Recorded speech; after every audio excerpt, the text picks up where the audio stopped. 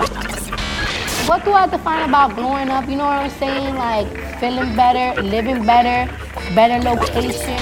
What he failed to tell you was when you're on my time, I can reclaim it. He left that out, so I'm reclaiming my time. Please, can you respond? Who are you rooting for tonight? I'm rooting for everybody black. Betting on black tonight. I'm sorry for the realness. Hey everybody, it's Whitney from WhitneyDanielle.com, and on this episode of Network and Spill, we're doing a hashtag This Spill segment. And today I wanted to do something fun and a little different than what I've been doing on this show. I've got a very special guest who's actually local to me here in the DMV, DC, Maryland, and Virginia area. And we're going to talk about wine. I'm so excited about this. I've been looking forward to this episode for weeks to record. And I'm going to get into the background a bit in a second, but I met this woman, Miss Desiree, online on social media. We had never met in person before until I hosted an event just last weekend in DC, downtown DC, next to Howard University. So I was out there one day with a friend, touring her around, showed her Howard. And then we were driving along and we found this little wine shop. It was a Latin wine shop. And we stopped in. I bought my dad some espresso beans and I think we just perused. And then we got some coffee across the street. And I was like, I should do an event here. So long story short, I decided to have a meetup with my meetup group, Network and Spill, here in Virginia. And I invited Desiree to come out from Maryland to meet up with me and some other folks. And we were just going to make a thing out of it.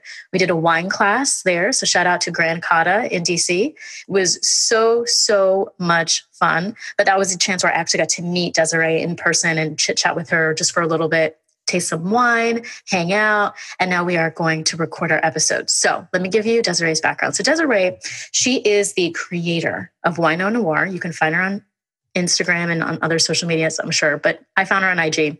And she has a blog that helps people understand wine, and she offers no nonsense tips and tricks all around the wine industry. And it's just really fun because she helps people feel more comfortable with wine and just everything that kind of goes into it. So I'm really excited. Desiree, thank you so much for being on the show. Hi, Whitney. Thanks so much for having me. I'm so excited to be on the show. Yay. So did you have fun at the wine tasting on Friday? Was that cool?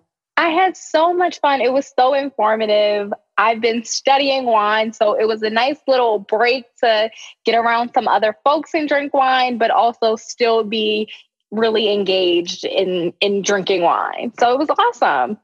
It was. And the guy who was there, his name is Pedro.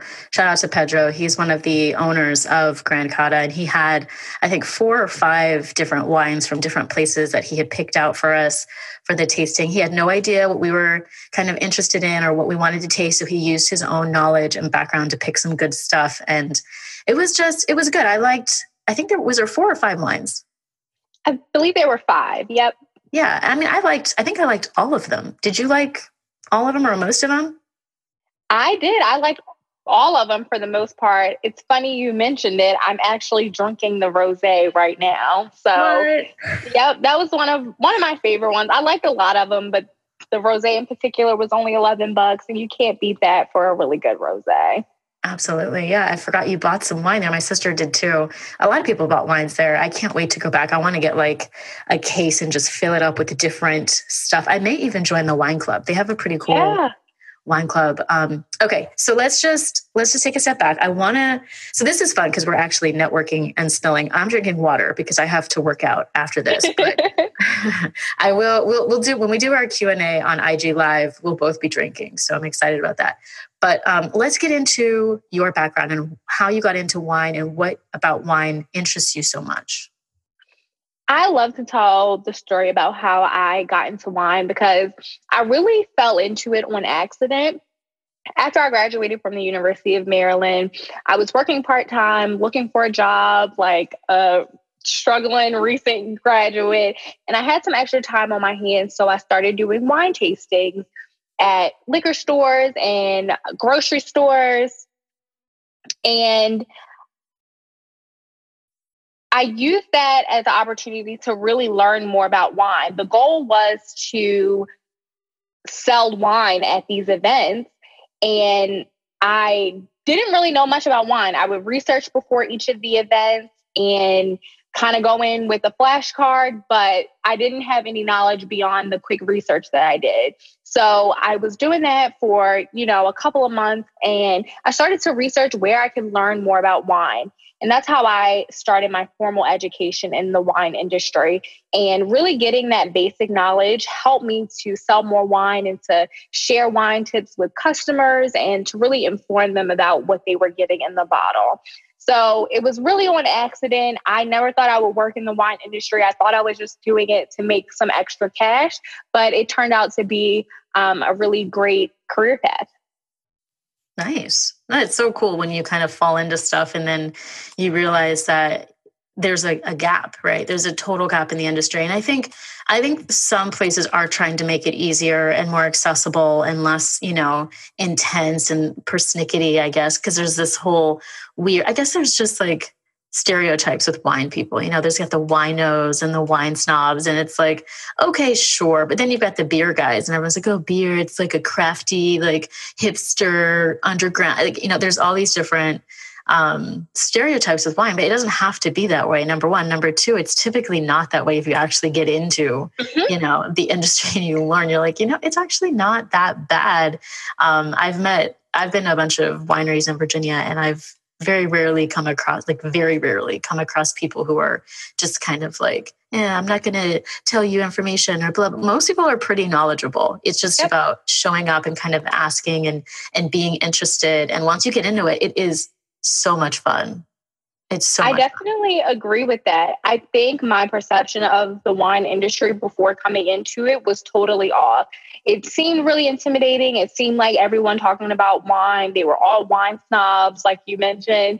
But once you're in it and you're talking to people, most people will love to talk about wine, love to share their knowledge, and don't come off condescending in any way. So I think the perception from the outside is totally wrong. So my goal is really to get more people to feel like they're on the inside and take away that unapproachable mask.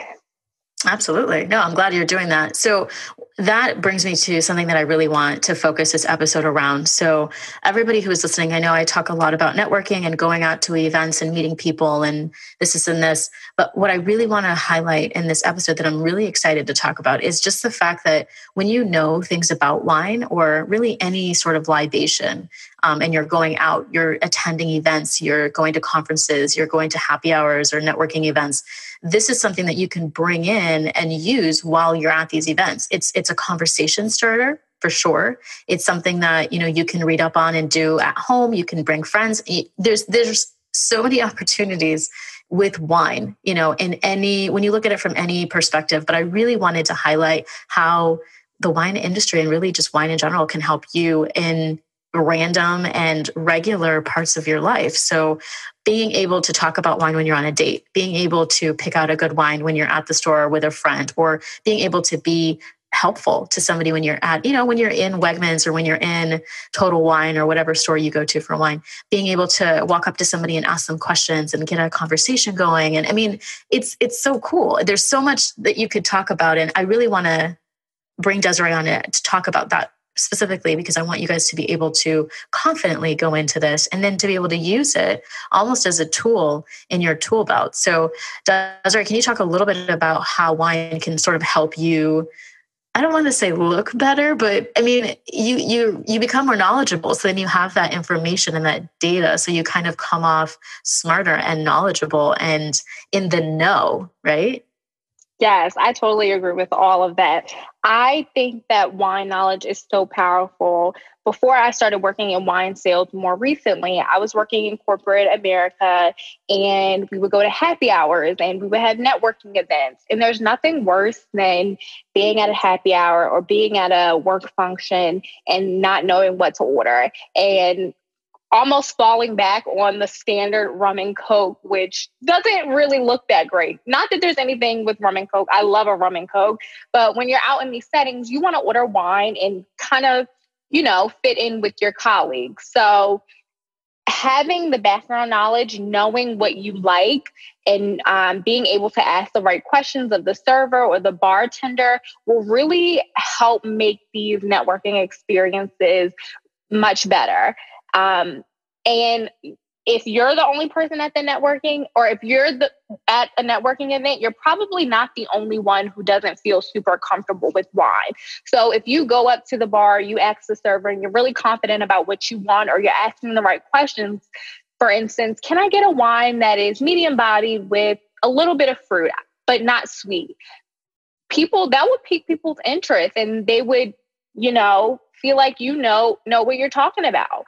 And then you could help the next person order a glass of wine, and you already have a weigh-in, a conversation starter at that event. So I really think that wine knowledge is powerful in that sense. And then once you start talking about wine, it brings up the conversation of what wineries have you visited, or what wine regions have you visited. And it just takes small talk to the next level.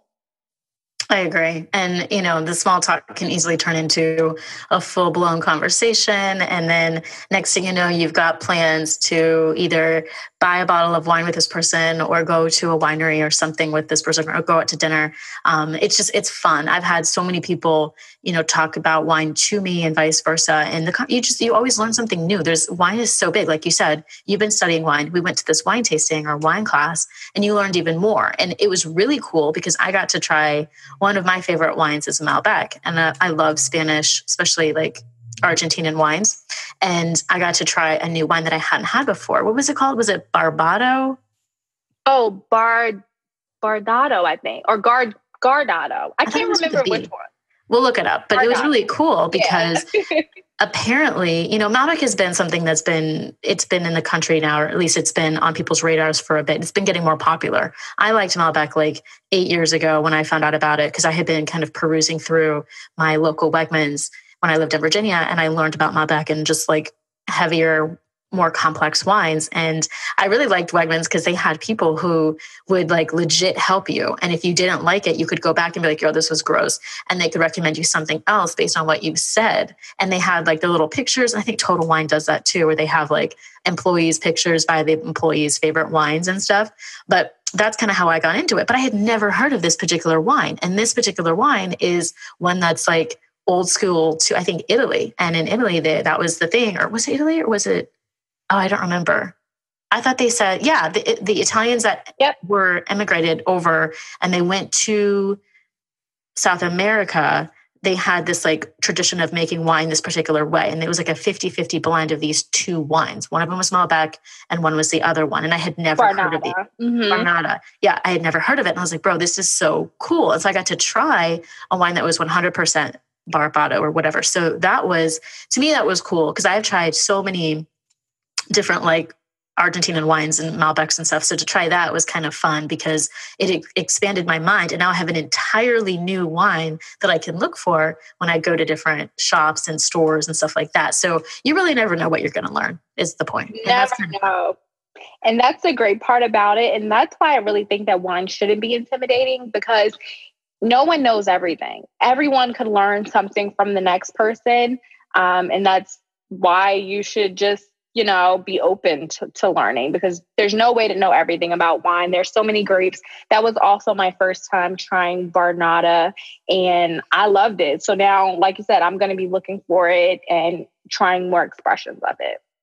Yeah. And not only is there so much to learn, but we all have our preferences and our personal choices and what we like. So, what you may like is different than me. And so then in the areas in which we are interested, we end up learning a little bit more. So if I know that I like Spanish wines, or I like Argentinian wines, or I like Chilean wines, or I like whatever, Australian wines, then I'm going to look into those more than maybe I would New Zealand or South African. So you get to learn what you like. And obviously we have our own preferences, so we get to learn. But again, I think it's really cool because it makes you look smart. It makes you feel smart. You can become helpful, and you have something to talk about when you go places. So I'm excited to talk about that. But let's get into some of the stuff that you focus on your blog. Like, what are some of the questions that you get the most? People are asking, they're like, hey, like, what do I do for this? Or tell me about that. Like, what are some of your most common questions? That's a good question. So a lot of times people are asking for wine recommendations. And me personally, I try to stray away from giving brand recommendations when I get a question like that, because distribution is different everywhere. So I might give you a recommendation and you might not be able to find it in your local store. So really my go-to answer is to think about the types of food and the flavors that you like. So if you tend to like cherry and strawberry tart fruit, then Pinot Noir might be a good place for you to start. I like to help people explore in the direction of their preference, like you just mentioned. Everybody's going to like something different based on your personal preference. And a lot of times your food preferences, even coffee, if you like black coffee, you're probably going to like big, bold wines like Syrah. So using those food preferences and drink preferences to steer people in the right direction of the wines that they may enjoy. Yeah, that makes absolute sense. Yeah, if you like more, like I like creamy coffee, like with lattes and stuff like that, and I like complex things, but not like spicy and peppery flavors. So when I do a lot of tastings in Virginia, it's funny because my friend Amanda, she and I always used to go wine tasting together, and she hates Cab Franc. And it's always so funny because it's a big grape in Virginia, and it's typically on any wine tasting list that you go to in the area. And every single time she always rolls her eyes and she's like, I don't like Cabernet Franc. And it's funny because I'll still try it, but she's like, no, not interested. But the flavor, it's just so different, and it is earthy and peppery, and it's just super extra. I don't necessarily mind it. I'm not going to buy a bottle of it probably, but she really doesn't like it. So it really does depend on what you like, but that's how you kind of get into learning. So you really do have to try it. And one thing I will say, this is something I will say, I learned this the hard way. Years and years ago, I was in Virginia and I went to this like random place, and this lady had a winery and she was pouring her wine, and I tried it. And it was a Merlot, and it was so nasty. And I felt bad because I didn't want to spit it on in front of her. So I just like drank it. But after that, I was like, I do not like Merlot. Merlot was gross, not interested, don't want to try it. And then somebody years later, months later, was like, hey, you should try this. I'm like, what is it? Like, oh, it's a Merlot. I was like, hard pass. And they're like, no, seriously, it's good. And I'm like, I really don't think so. And they're like, no, seriously, try it. So I was like, fine. And I tried it and I was like, dude, this is really good. And it shocked me to the point where I was like, all right, so here's what I can't do anymore. I can't try it one time and then say that I don't like it, because chances are somebody makes one that I would like. It's just, I didn't like that one, or maybe it was a bad year, or maybe it had been left open too long, or maybe it was just really gross. So I've learned that with Chardonnay as well. And I think I said this at the event. My friend Kim loved buttery Chardonnays. And I was like, this is so grody. Like, how can you drink this? It doesn't even taste good. And then eventually I had it a few more times and it was like, wait a minute. This actually really is good. It's not that bad. It's not that bad. It tastes like a Ritz cracker. It was so good. And it was like, like the texture, it was buttery and it was like thick and it was just really good. And so again, after that happened to me a couple of times, I was like, I no longer say I don't like something. And it really, just be curious. I think the curiosity is really important when it comes to wine. When it comes to anything, right? Being curious about different varietals, different grapes, different locations, right? Not just saying, oh, well, I only drank French wines. Like, that's the kind of shit that puts you in the wine snob category. Like, exactly. That is so snobby. That is exactly what I don't like. No. Nobody likes that. It's not cool. Like, you got to open your horizons. So I didn't really want to drive that point home. So can you talk a little bit about how people can get interested in like trying different stuff? Like, I know certain places have tastings, like I think Wegmans does tastings and maybe BJ's will do a wine tasting here or there, but like, where else can people go just try to just dabble a little bit? So most local liquor stores do wine tastings. Believe it or not, if you go into a few of your local stores, I'm sure you can find one that's going to be having a wine tasting. And that's really great because a lot of the times they will have somebody from the distributor speaking. And if you're at a great store, you might even have the winemaker speaking there, and they will be giving you samples of wine. This is a great place to go to just try all the wine you want without any commitment to purchase. You can go and try all 5 that they have. Granted, it'll only be a 1 ounce pour. You can maybe ask for a second, but it won't be much, but you'll get a feel for if you like that style of wine or not. Another great thing to do is just to ask. Find a great local store and to ask the person that works there, to ask for recommendations. And when you go in asking for recommendations, I would, again, be mindful of how you're asking. So asking in an educated way, telling them what flavors you like, what's your price point, because wine can vary. You can buy really cheap wine and you can buy really, really expensive wine. So helping the somm or the wine steward help you by giving them a clue of what you like in terms of food or flavors. And that's a great that's a great place to start.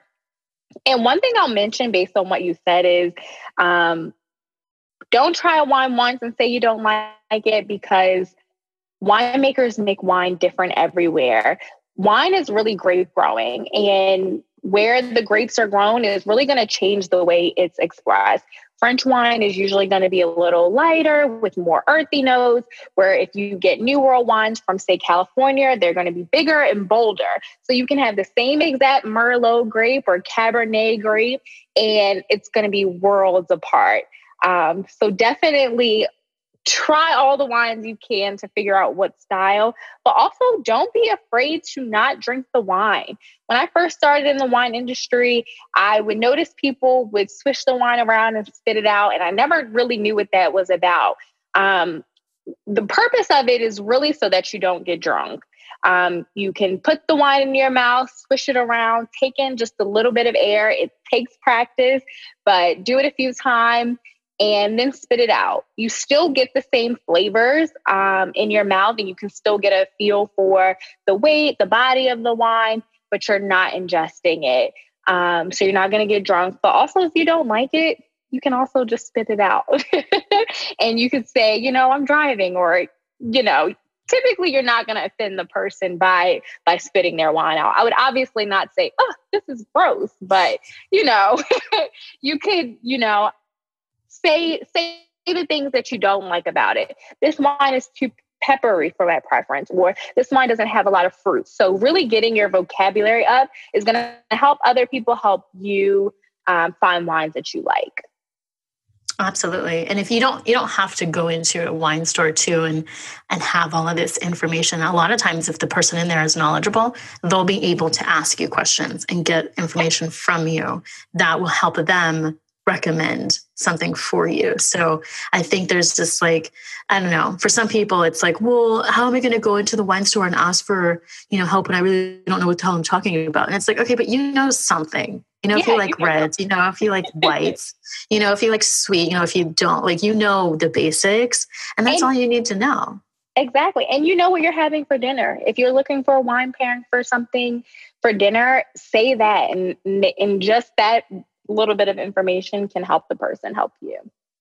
Exactly. So I think there's, when you're going into the stores, don't freak out. It's most of the people are super nice. And if you get in, there's a Total Wine in Virginia that I went to not too long ago. I think it was around Christmas time. And this guy was a trip. We went in there. He was an older gentleman. He had grandkids, and his wife and him had probably been together for a million years. He was so friendly, and he sat there and he giggled with us, and he was like, hold on. And we really kikied in the aisle for 15 minutes. And it's relationships like that when you're building them. Again, that's networking 101.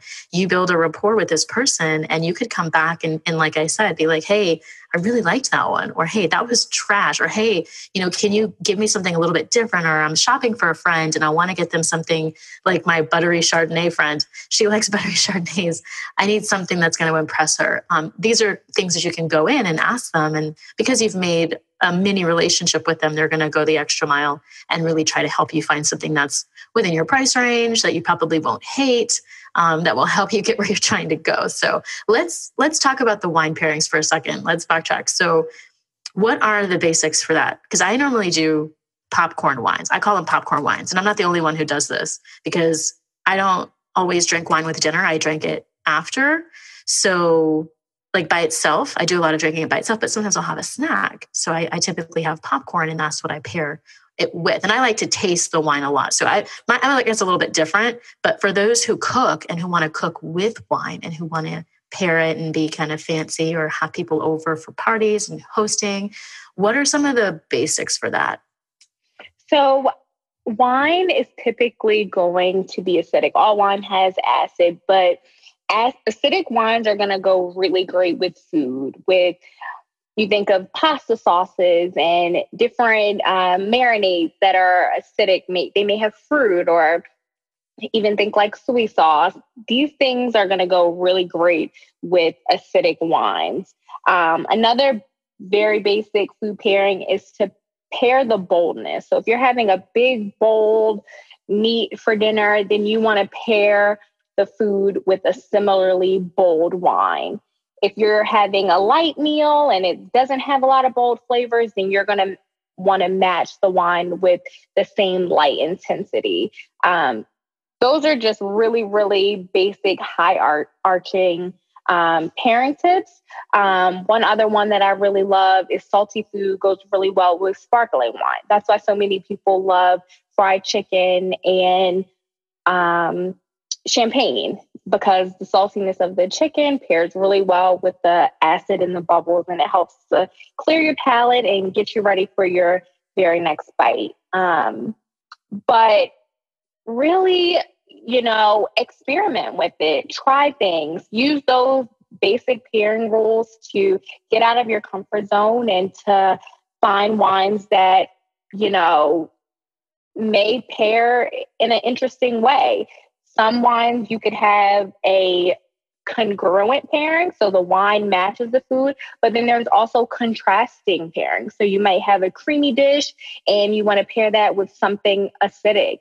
And that's a contrasting pairing that may not make sense when you say it out loud, but then when you have it on your plate, it's really, really interesting and tastes great. So really experiment, but you could use those rules as a great place to start. That's a good point. Yeah. And you can also go, I guess, probably to Pinterest too and get some ideas. I'm sure there's some graphics. And then when you go to some of these wine shops, a lot of them have little pamphlets and little like informational bits of information laying around that they can probably share. And also like we did that wine class, that was kind of cool. And you can go to stuff like that.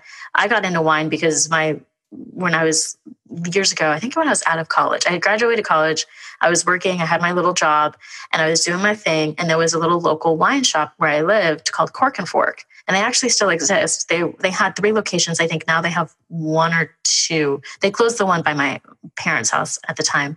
And I would go in there and they would have wine tastings like almost every day. And they would pair them. They had different like little themes. Like they did port one day and they did like different regions and they had rosé and they had it was so cool. And it was and they were pretty inexpensive. And then you could come in, I think, on the weekends and get free tastings where they would just kind of sample. And I forgot to mention this. Sometimes when you do sample the wine that they are offering, there's a discount.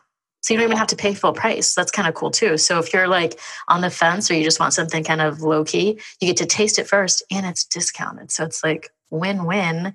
Because most of the time, if you go to a big store, they're not going to open a wine for you to taste. Whereas if you go to a local shop, a lot of times they will. So find that information. And there's lots of information if you want it, I think is the point, right? Yes, the information is there. You just got to look for it. I live in Montgomery County, and all the county liquor stores, you can get a free wine wheel. So it literally spins around with different meal options, and it'll match it with a type of wine. And I love this tool, and it was free at the liquor store. And also the internet. Wine Folly is one of my favorite websites that I still use to this day as a resource to get information about new wines, new wine pairing options.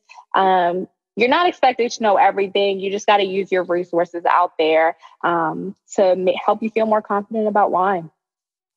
Yep. And so I want to talk a little bit about what you're studying. So you mentioned that you were on a level 3 course or training. Like, tell me about all of that. Sure. So I'm studying through the Wine and Spirit Education Trust. It is a London-based certification program that teaches wine enthusiasts and wine professionals the theory and tasting aspects of wine. A lot of people are familiar with becoming a sommelier, and what that really means is you're doing the service aspect. So you're in the restaurants, you're making the recommendations on the restaurant floor.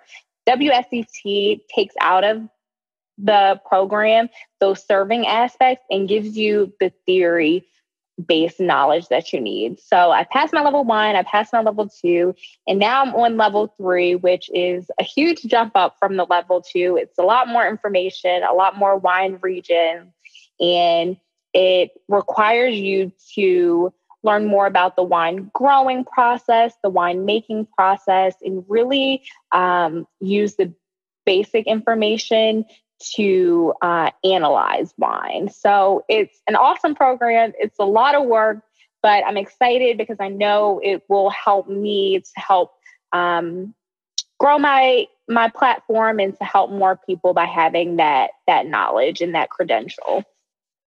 And it seems like fun too, because you get to go through, I don't know, I just like learning. I like reading stuff and like going through things. And so for me, I'm always interested, how can I learn more about X, Y, and Z thing? And so obviously you don't have to take a course and get certified, but it is cool to know people who are certified. So if you are interested in learning more, obviously it's fun to PM people and whatnot. So tell us about your IG page. What is your Instagram handle?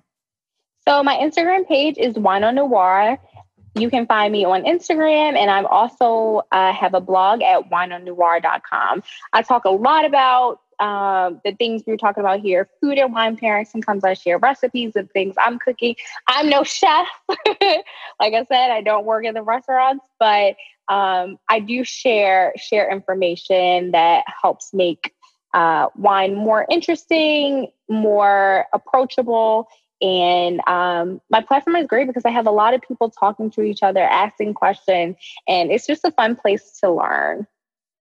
It is. And it's cool to see what people are making and what you're cooking up and what you're excited about and different wines that you're featuring. Because I will tell you, it makes it easier when I see somebody I know drinking something, I'm like, well, if they're, I don't know. For some reason, it's like, I want to drink it more because I know that you've had it and you've said something positive about it. So it's just, for me, it's like, and then I can go into the store and be like, hey, I saw my friend or I saw somebody on Instagram drinking this particular wine. Do you guys carry it? And they can say, oh yeah, we've got it over here. And then you can buy it. Or they'll say, no, we don't. However, if you do like this kind, like let's say it's a Zinfandel. If you love Zinfandel or you're interested in trying it, here's one that I think you might like. And then they'll take you to the Zin area and you can try that. So I think being able to see, right? Being able to see people drinking stuff, it's like, okay, cool. Now it's in the back of your head. And based off of what you said on the blog or on the Instagram post, now I can take that information and make some sort of decision on what I want to do moving forward, or I can bookmark it for later. So I think that's what probably a lot of people are doing.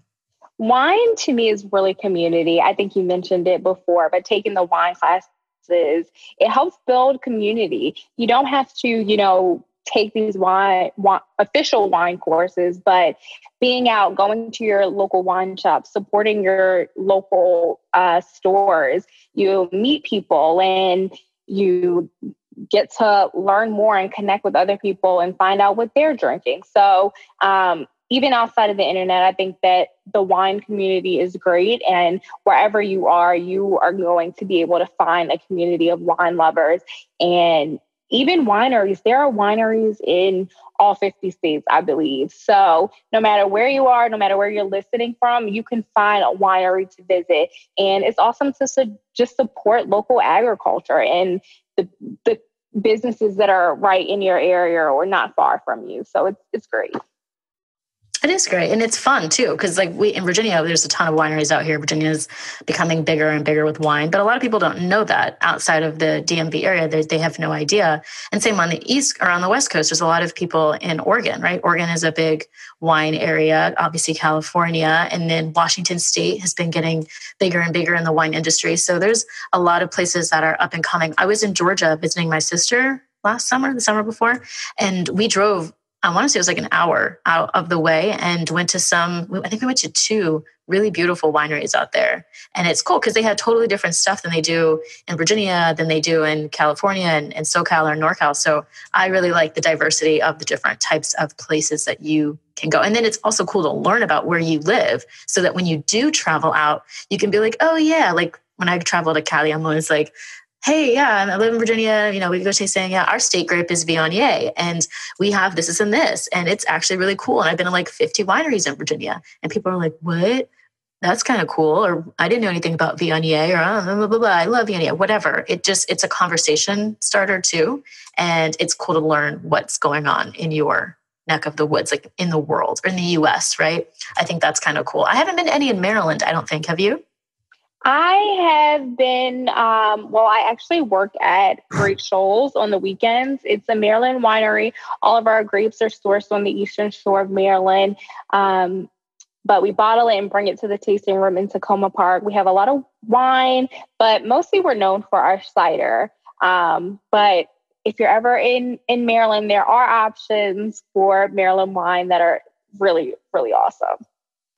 Nice. We'll have to put some in the show notes. And also too, Virginia has like a pamphlet. So when you go to most Virginia wineries, they have like a book. It's like a little map and you can open it up and it has all the different like areas. So, you know, Virginia is pretty big. And so there's like Northern Virginia and then there's Central and then there's Southern, and they've kind of divvied it out into sections. So you can see, you know, where you want to go and you can make a trip out of it, et cetera, et cetera. So depending on where you're at, they may have like a list or a map of different wineries that you can hit and just kind of go every so often and try it out. Also, I feel like your local wine shop, somebody there has probably been at one of the wineries in your local area and can also probably guide you to which one is good or worth the trip, because that's always a good move.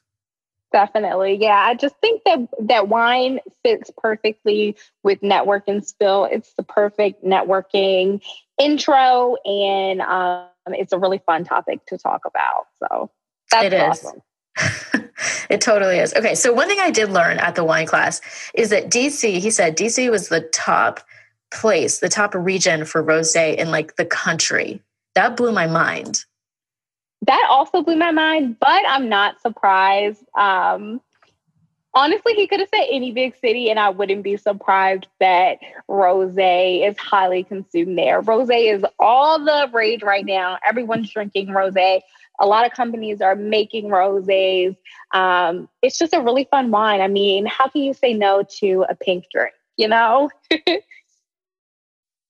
It's true. But I thought it would be LA. I thought it would be a West Coast, just because it seems like the way that it had been marketed for a while was that it was a very basic type drink.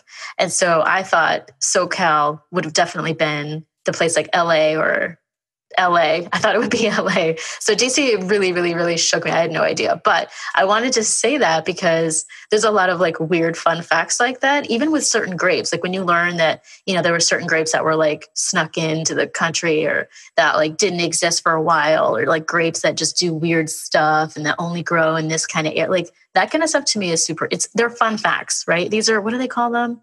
Those like party tricks or party trivia. It's like when you go somewhere, you can just like say that and people are like, really? Wow. Yeah, you seem so much smarter. The company that I work for, we just came out with a new Carmenere, and it's a Bordeaux grape that was used in Bordeaux, not very much now, but it got wiped out when phylloxera hit France, and they started making it in Chile, and they thought it was Merlot. So they weren't making it right. And finally they discovered it was Carmenere, and now some of the best Carmenere comes out of Chile. So that's one of those like fun facts. Like they thought this grape was a different grape, and it kind of got a bad name because people thought it was Merlot and they weren't making it the way that Carmenere should be made. They were making it the way Merlot should be made. So now you can find really great expressions of Carmenere coming out of Chile. So many just like fun tidbits of information that when people find out, they're like, oh, wow, that's awesome. Yeah, I'm with you. I just think it's interesting to learn that kind of stuff. But obviously, you know, rosé is big, and that's a great wine for warmer months of the year, right? So when it comes to seasons, like, is it like fruit? I mean, obviously grapes are fruits, but is it similar to fruits where certain wines just do better and are better to drink during certain times of the year?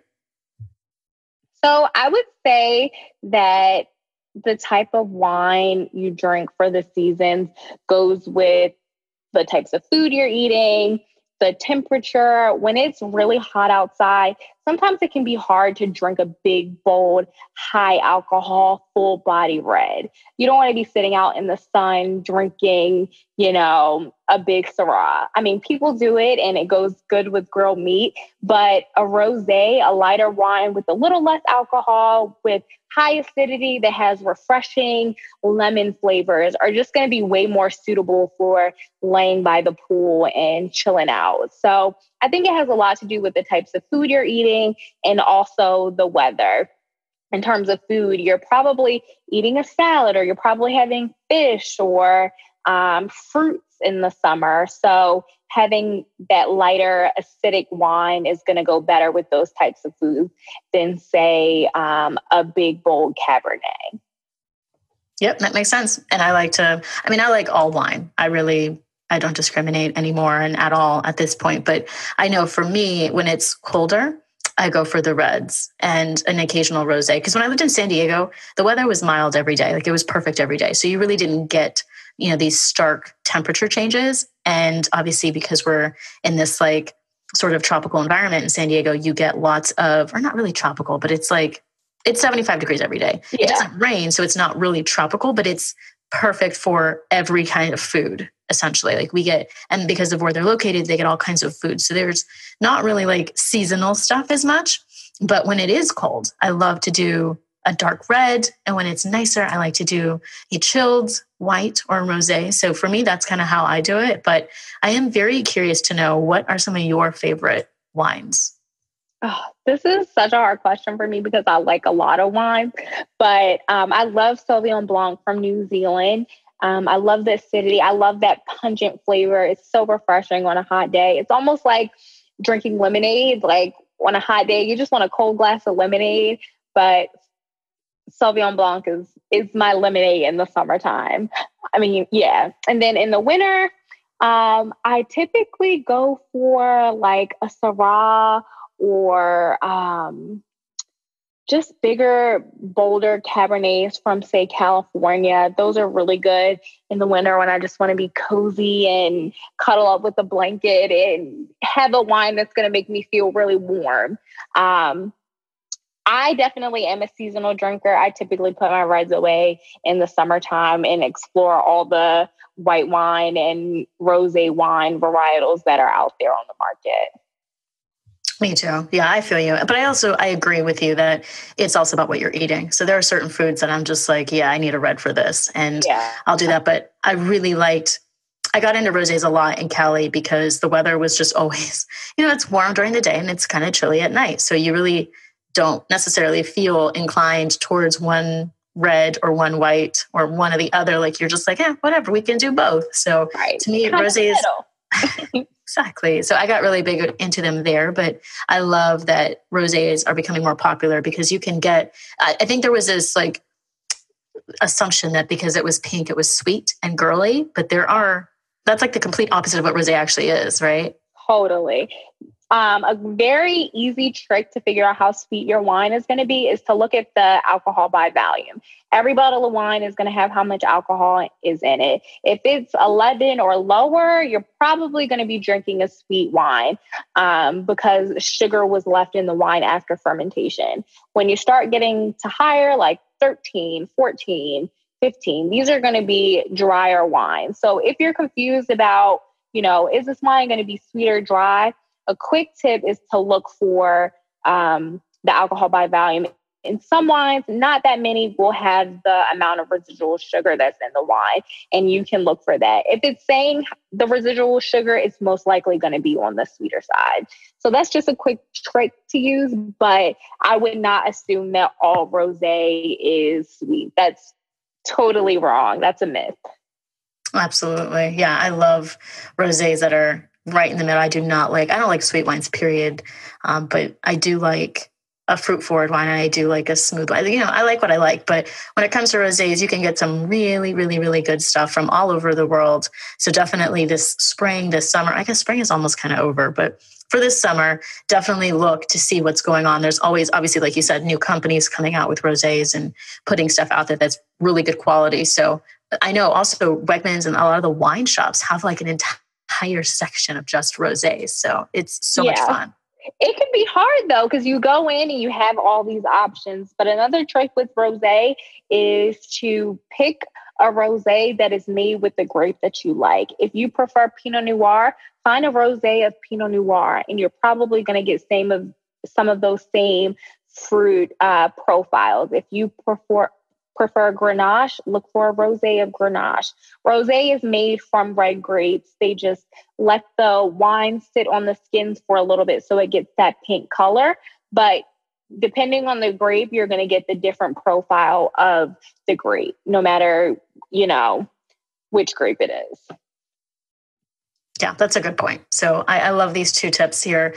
Definitely, if you're going to go shopping or whatnot, come back to this episode and scroll back to this point so that you can remember these tips and tricks. I'm really excited to try some new wines this summer. And I will say, I judge a wine based on the bottle and the label. So if it's cool looking and it's got a cool bottle, we were talking about screw caps, how there were so many wine people who are like, screw cap wines are trash. And I'm like, bro, I'm drinking by myself half the time because I like wines that other people don't like. So I want a screw cap. It just makes my life that much easier, especially if it's a white and it's going right into the fridge. I don't always have access to my wine stoppers and all this shit. So it's like, for me, I really appreciate screw cap wines, and I really appreciate wines that are designed beautifully and in cool bottles. Do you think, obviously it doesn't necessarily have anything to do with the quality of the wine or the taste of the wine, but I judge a book by its cover for sure. For me, it adds something. I can actually make an executive decision when I'm in the store amongst 1 million quadrillion wine options. Yes, I definitely judge a book by its cover when it comes to wine. I think wine labels with like a cool picture, cool design, it just shows me that the winemaker was a little thoughtful. And a lot of times the wine label will have a cool story to it that you might be able to quickly Google search, or maybe you can find it on the back of the bottle. But my eyes definitely go towards the bottles with the coolest label, even though that isn't always a good way to judge the wine. I am going to just be completely honest here and say that I do it, and I don't judge anyone who also does it. Nope. I don't care. Like you said, everybody loves a good story, period. Everybody loves a pretty picture for the most part. Like, I don't know really anybody who doesn't. So for me, it's like, yeah, if you're putting in the effort to design something beautiful and, maybe you put in some extra effort to make your wine bottle look different and stand out, that's my eye's going to go there. If you have that kind of money to spend on marketing, hopefully you've put that time and effort also into your wine and it's actually really good. So I don't know. For me, it's like, how am I supposed to make a decision? I don't know these people, right? I don't know all these places. So, I've picked my area and I've done that. One thing I will say that I liked about Grand Cata was that they handpick everybody that's in there. So, and a lot of wine shops, I believe, will do something similar, or they will at least try. So when you look in there and you're looking at different places, like they told me, this is a winery that's a woman-owned winery, blah, blah, blah, blah, blah. They told me her whole backstory. It was so interesting. And the guys, they go to these places and they hang out with these wine people. Like that's what they do. It's so, so, so cool. I really want to do that one day. But they physically go and they meet these folks. They get to know the families and the stories, and they come back. And that way, when they sell these wines, they can sell it with a story, with a background, and you know what you're getting versus buying just, Barefoot and whoever the hell else is out there. That's where I like Grand Cata. They were like, yeah, we liked working. We wanted to find more women run wineries and vineyards and this and this. And, we've picked good quality people, and this is just, I love that. I love that they do that. And I wish more people would do that, to try to find good people doing good things, making good and great products for us to consume. That it makes a difference in my purchase for sure. It definitely does. I love a good story. And that's why I encourage people to find their local wine shop. Instead of going to some of the big chains or the big grocery stores, find a shop with a knowledgeable wine buyer or store owner. And typically they'll be doing some of the same things that you mentioned with Grand Cata, really doing the research to find out the backstory of the wine and not just purchasing from the big box names. it's just a really great way to know where your money is going, who you're supporting. We mentioned the label. A lot of times the wine bottles with cool labels are supporting local artists, and the label has something to do with where the wine came from. So I don't really feel bad for supporting the cool labels, especially if I know that the story is a good story and that it's supporting the community or supporting an artist. It makes me feel good. Absolutely. I love that. And I will say too, just as one last like networking pro tip here, one of the things I notice is that when you go to wineries, because like I said, there's a ton in Virginia and I've got access to a bunch, I'll just roll up a lot of times by myself.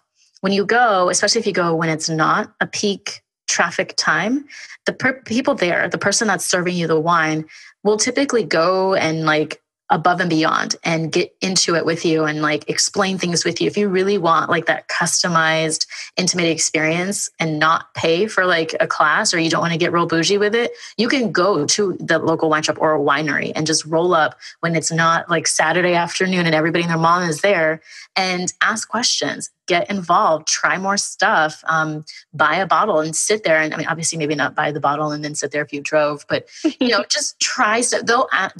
You can ask questions and they will answer them for you. And they will answer a ton of stuff, even if it sounds really, really like, novice and stupid.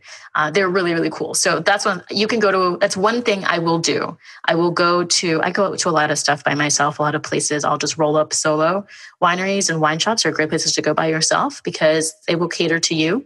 And most people who go with other people are talking to those people and they don't necessarily want to know the nitty gritty or the background story or whatever. But if you're solo, then you can just talk to the person. I've done that so much. I've gotten so much free wine, so much free shit. I've gotten turned for like less than $10. It's really great to go. That's one thing that, you can feel safe going by yourself as long as you don't overdo it with the drinking and you have a safe way to get home. I really recommend going to wineries and local places like that, solo, and you can easily have a great time, especially if that person is knowledgeable and friendly. So, and typically, they are. So yeah, that was my last pro tip. But I did want to ask you one more question. This will be the last question of the chat. So tell me about a time when you were networking in the wine industry and it changed the game for you, or you learned about something and it just shifted everything. That's a great question. I think that my first trip to France, I spent 2 days in Champagne, and I didn't really know much about Champagne. I knew that Champagne was, this expensive wine that people drank at celebrations. That was the extent of my knowledge of Champagne. But I visited Veuve Clicquot in Taittinger and went into the caves and saw all that went into making the wine and learned about the history of wine. And that really changed my perspective on Champagne, but also in wine in general. Wine is history. There's so much history to wine. A lot of work goes into wine. Wine is agriculture. There are people picking grapes. There are people lugging the grapes and moving them to different locations, pressing the grapes, sorting the grapes. And Champagne was the first time that I really understood the process to make wine. And it helped me to appreciate what I was drinking. Before then, I was just picking up a bottle from the shelf and, just drinking it. But that helped me to realize all that went into it, to care more about the stories of wine. And it helped me to just appreciate it way more than I did before that. So I don't think it takes a trip out of the country to have a similar experience. You could probably have the same experience visiting a local winery, but really taking the time to appreciate the winemaker and the choices that they have made, and also maybe the struggles that they have made. Winemaking can be really risky, and a lot of winemakers, their livelihood depends on selling their wine. So if it's a bad year for them, their crop is bad, that's their livelihood. They're really taking a risk for the enjoyment of people who, love to drink wine. So visiting Champagne, that was the first time that I just really started to appreciate wine in a new way. And that's kind of where I really fell in love with it. I love that. I haven't been to Champagne or, Europe at all. So I'm really excited. I know once I go, I will love it too. And you're absolutely right. You don't have to go to Champagne to understand, the wine process and to see what people are going through. And I've seen it in Virginia, the wine process. Many places, they harvest around the same time. A lot of them will have days where you can come and help them. So they have the machines there. You get to see how the whole damn process. I mean, a lot of them have the vines out, where you can actually see the grapes growing, and it's really, really fun to see that. And then you get to see where they do all the peeling and the whatever, and then they put them in the little containers, and then they mush them, and then they have the bottling process. They have all of that shit typically on site, and then some of them hire people to come and to do that process. So you can easily roll up. Like they do it in Virginia all the time. You can easily roll up during harvest season and help them. They have like volunteer days and stuff if you really want to learn. But yeah, I think that's so cool. It'd be really cool to do that in another country. So I'm excited. But I am so glad that you agreed to be on the show. Thank you for being here. Thank you so much for having me. I'd love to just get out there and help people just approach wine and just not care what other people think, because it's fun and wine is for everyone. Absolutely. Yeah, I feel the same way about networking. I want people to approach it and not care what people think either. To me, it makes the world go round, and we feel better about ourselves. And then when we feel better about what we're drinking and eating and doing and going and hanging out with and all of that. So I mentioned where people can find you on Instagram. I will put that in the show notes. So make sure you guys go follow. It's not ampersand, but the @ symbol, WINO, right? NOIRE. Yep, that's it. Okay. So guys, add her right now and follow, and then we'll post some more pictures, and then we'll probably get together at some point. You haven't been to Cooper's Hawk, right? No, I haven't. My mom is in a wine club there, so she tells me all about it. I have to visit. I can't wait, and we should totally do it together. Yes. My sister is a wine member there, and I mooch off of her account all the time, but we should definitely go very, very soon. I wish we could do our Q&A there. That'd be really cool, but it gets really loud. So we'll figure it out. We'll figure it out. We'll figure it out. At the very least, we'll do our Q&A on Facebook for anybody or on Instagram for anybody who has any questions. If you guys want to drink with us, and if you want to spill with us and just have a chit chat and hang out, we will be going live on Instagram in the next few days after this episode has been released. And then at some point when we do go to Cooper's Hawk, which is a local, actually it's all over, I think, the country, maybe all over the East Coast. I'm not sure exactly where all of the Cooper's Hawks are, but it's a winery and restaurant, and it's a really nice place. It's local to us in Virginia here, and they've got really great wine and really great food. So we're going to go and hang out and kind of kiki a little bit and talk about whatever and drink a lot of wine. And we'll do either a boomerang or we'll do a post or something at Cooper's Hawk when we go. So stay tuned for that. Thank you so much for listening to this episode. If you have any friends who are interested in wine, are dabbling in it, who love it, definitely share this episode with them, especially if they're new to wine and they're interested in learning more. Make sure you're subscribed to the podcast, and also make sure you're following me on the gram. My IG handle is @NetworkandSpill. I also have my business IG, which is Whitney Danielle Coaching. And we'll be back with new episodes every single Thursday. So thank you guys so much for tuning in. Thank you, Desiree, for coming on and talking with us. And we'll see you guys next time. Cheers.